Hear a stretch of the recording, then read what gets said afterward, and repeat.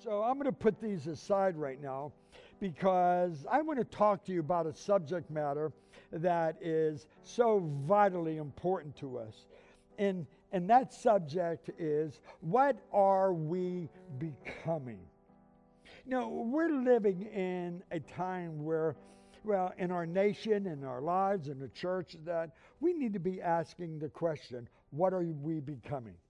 Our nation politically is in unrest. Our governmental and social structure is in a massive state of change. And it really doesn't surprise me. Even our Christian faith is being challenged on every side. You know, we're not meeting in a church, but in July 5th we will be, and praise God. But I praise God for the internet, because God has put together a marvelous team that we're able to present this gospel to you every Sunday morning and every Wednesday night. And who would have been thinking that we would have been saying hallelujah for the internet? I've also have been reading that we have a new generation of Christians who are rethinking everything that they've been taught in Christianity. It's called deconstruction of your faith. What they're doing is that they are reevaluating everything that they've ever been taught about Christianity, and they're filtering it through a 21st century interpretation of the Word. That could be good, that could be bad. My mind just explodes with the very thought of that, but that's a whole nother subject on another day. What I'm saying is that the world is in overload. The world is in overdrive. Like it or not, when we relaunch and after this is all over with, our world is not going to be the same. So what do? Well, one is that, do we accept whatever is being given to us as our new normal? Or what do is that, do we just resist anything that is new? Or do we just run and hide? Sometimes we feel like doing that. But well, I got great news for you today.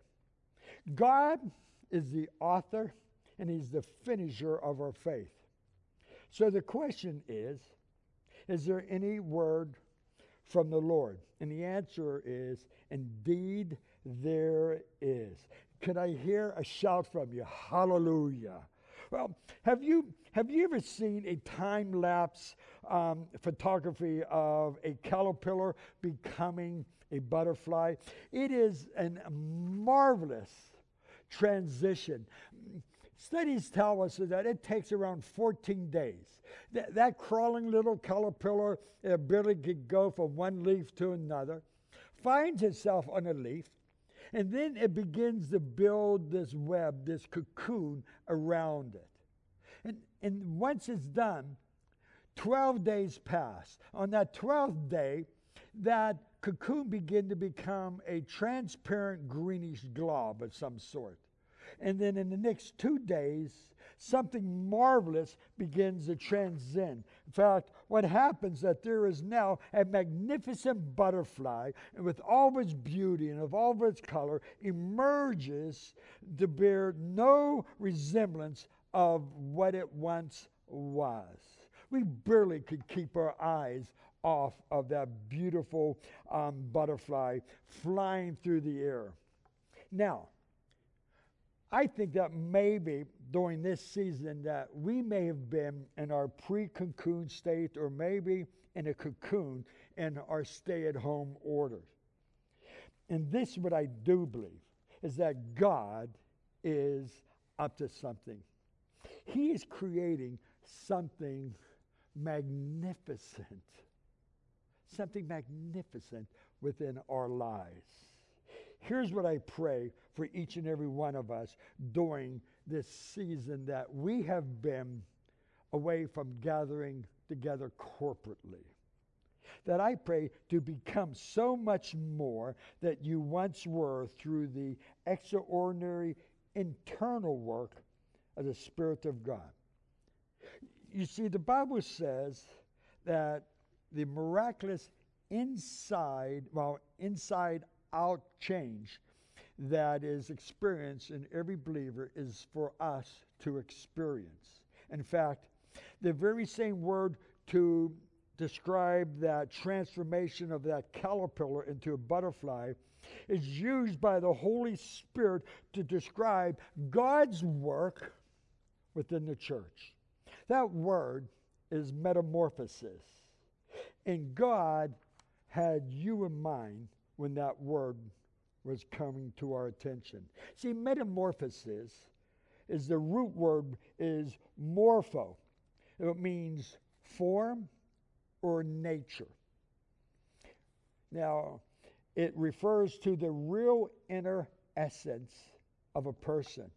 So when that word is applied to you, what it's saying is that it's the real inner essence of you. It is the real you, the true nature of who you actually are, and how that works its way outwardly in our behavior. So what are we becoming? Did you know that that word really is a word that is used to describe Jesus when Paul was explaining that Jesus really didn't come into existence as we all did.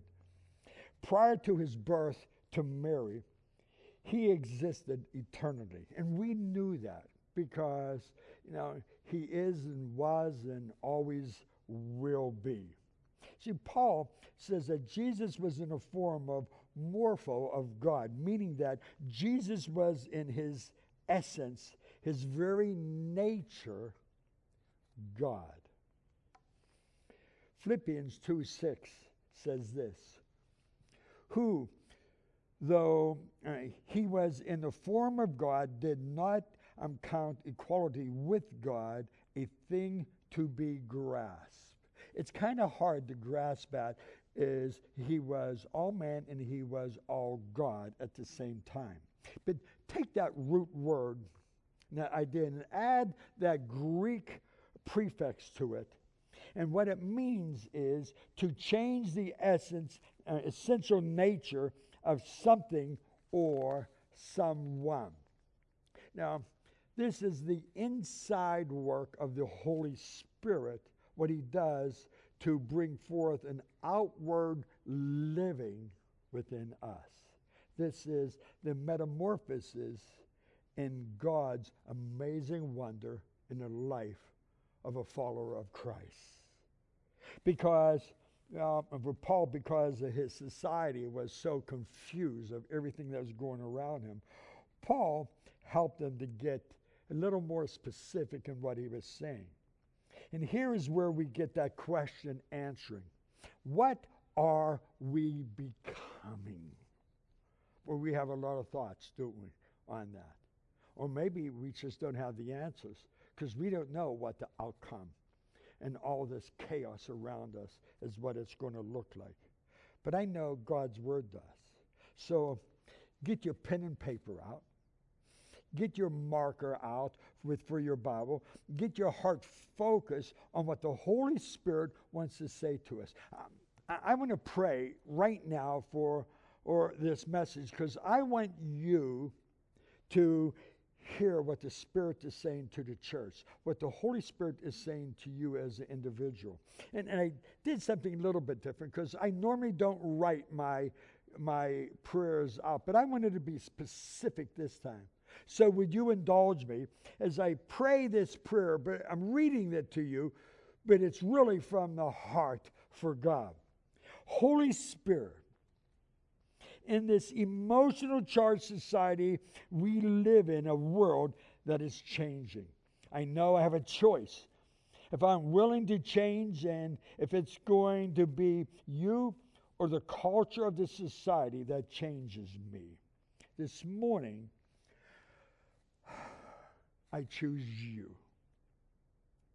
In the transforming power of the Holy Spirit, I pray. Amen. So be it, Lord. So be it. See, since God changes us from the inside out, what exactly does a Christ-likeness look like on the inside? And how is that eternal work in my life to be seen on the outside? So open your Bibles, would you please, to Ephesians 4, and we're going to be looking through verses 2 through 6. Paul gives us 4 transformations that he offers us through the work of the Holy Spirit within us. 4 transformations that the world needs to see. Well, let me say, the world must see within us in the midst of all this chaos. 4 transformations that are the bedrock of a Christ-like walk in Christ, which he desires to work through us outwardly. So that first transformation, the Holy Spirit metamorphosis is this: a Christ-like walk of humility. In that Ephesians 4:2, we read, I therefore, a prisoner of the Lord, urge you to walk worthy of the calling you have received with all humility. To walk worthy of that calling. He has called us into a relationship with him. When my son was young, when he was going out, and I would tell him, now Tim, watch yourself. Be careful how you act. He goes, oh, Dad, I will. Says, because remember, you carry my name. They're not going to remember Tim. They're going to remember Mr. Riccozzi or Reverend Riccozzi. And that's his son. So conduct yourself worthy of that name. I want us to conduct ourselves worthy of the calling of God in which he has placed in every single one of our lives. I challenge you to think about Jesus, though, without thinking of humility. Now, humility has framed his character from the very beginning and to the very end of his earthly life. And how do I actually know that? Well, first of all, he was born in a cow pen, in a barn. And he lived a poor life, never served in a public office. He never wrote a book. Well, he did author the Bible. Routinely exercised restraint in the presence of stark pride. He washed the feet of the disciples like a slave. And he submitted willingly to the humiliation and the torture of death on the cross. So let me ask you, do you think he lived a life of humility? And he looks at us and he says this, and this is in Matthew 18:4. Whoever humbles himself like a child, this one is the greatest in the kingdom of heaven. You know, Jesus frequently used the understanding of the trusting personality of children as an example. And why did he do that?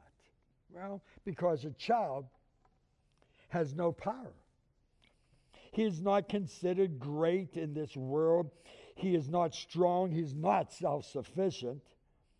The world doesn't write a book about all of his accomplishments because he just hasn't lived long enough. And here's what's so wonderful. A child isn't bothered by any of that. It just never has passed his mind of what the world thinks of him. Instead, a child completely trusts in the parents to supply all their needs. I always love the idea that when you see that infant and you put your hands in front of your face and you go cover your face up and you go, boo. And what happens, that child, they get all giggly and smiling. And see, in their mind, when you put your hands over your face, you disappeared. And they depend upon you for absolutely everything. For their food, for their comfort, their sleeping and waking up, for them changing their diapers. There's just an absolute trust in which they have in you. See, that's exactly the life of humility is, that as Jesus had that absolute trust that he had in his Father, God the Father, is that he just was, well, he wants that in our lives. So you could tell that you're living a life of humility if that you realize that there has been a long period of time that you haven't been thinking about yourself. You see, the work of the Holy Spirit in our lives is the cocoon I want to be in. Why? Because the outcome is a beautiful life of humility. The second transformation is that holy metamorphosis is a childlike walk of gentleness. There in Ephesians 4 it says, I therefore, the prisoner of the Lord, urge you to walk worthy of the calling that you have received with humility and gentleness. It's interesting that term gentleness in the New Testament often is used in to describe a horse that has been broken. That animal is still strong, but it's under the control of someone else. You might define the word gentleness as power under control. We could say that humility is expressed by not insisting on our rights, not being easily offended, and not holding grudges. See, again, Jesus comes to mind when I think of all that. When the mob came to arrest him within the garden, he could have called a legion of angels, but he didn't. When Pilate was in his face, Jesus remained silent. When his accusers, they perjured themselves, he could have crushed them, but he did not object. Now tell me, was Jesus' display of restraint really just weakness? I really don't think so. See, he held back because he was strong. He had nothing to prove, no one to impress. With the power of the Holy Spirit, he used it to bring the world into being at his disposal because he wanted to touch the world through the gentleness of his life. He trusted in his Father's timing. James 3:13 reminds us of the value of that virtue. It says, who was wise and understanding among you? He should show his works by good conduct and wisdom's gentleness. In the Bible, the word gentle is often translated as meek. Being meek is probably not something that most people really aspire to. In our way of thinking, meekness not only sounds like weakness, the two words mean virtually the same thing, but the true gentleness resembles strength, not weakness.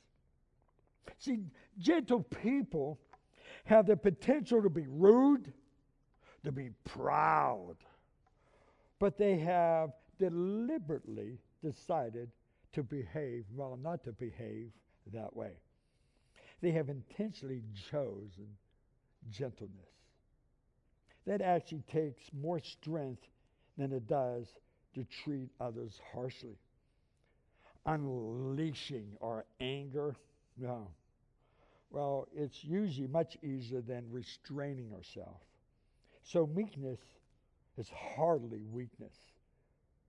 A decision not to retaliate may look like inaction, but it's the action of humility and gentleness at work. So what appears to be the lack of assertiveness is a robust spiritual act. In his book, Grace for the Moment, Max Lucado offers a pledge that could make all the difference in our lives. And I'm telling you, when I read this to you, it's It's a pledge that is not easily lived out, and it only could be lived out through the work of the Holy Spirit in us, through that humble and gentle ways that he does. So listen to this. Nothing is won by force. I choose to be gentle. If I raise my voice, may it be only in praise. If I clench my fist, may it be only in prayer. If I make a demand, may it be only of myself. See, those words convey how demanding it could be in choosing gentleness. It's not weakness, my friend. But we can do that because we have experienced that gentle, merciful touch of God. We could trust that he will abundantly provide that strength that we need to live that life of humility and of gentleness.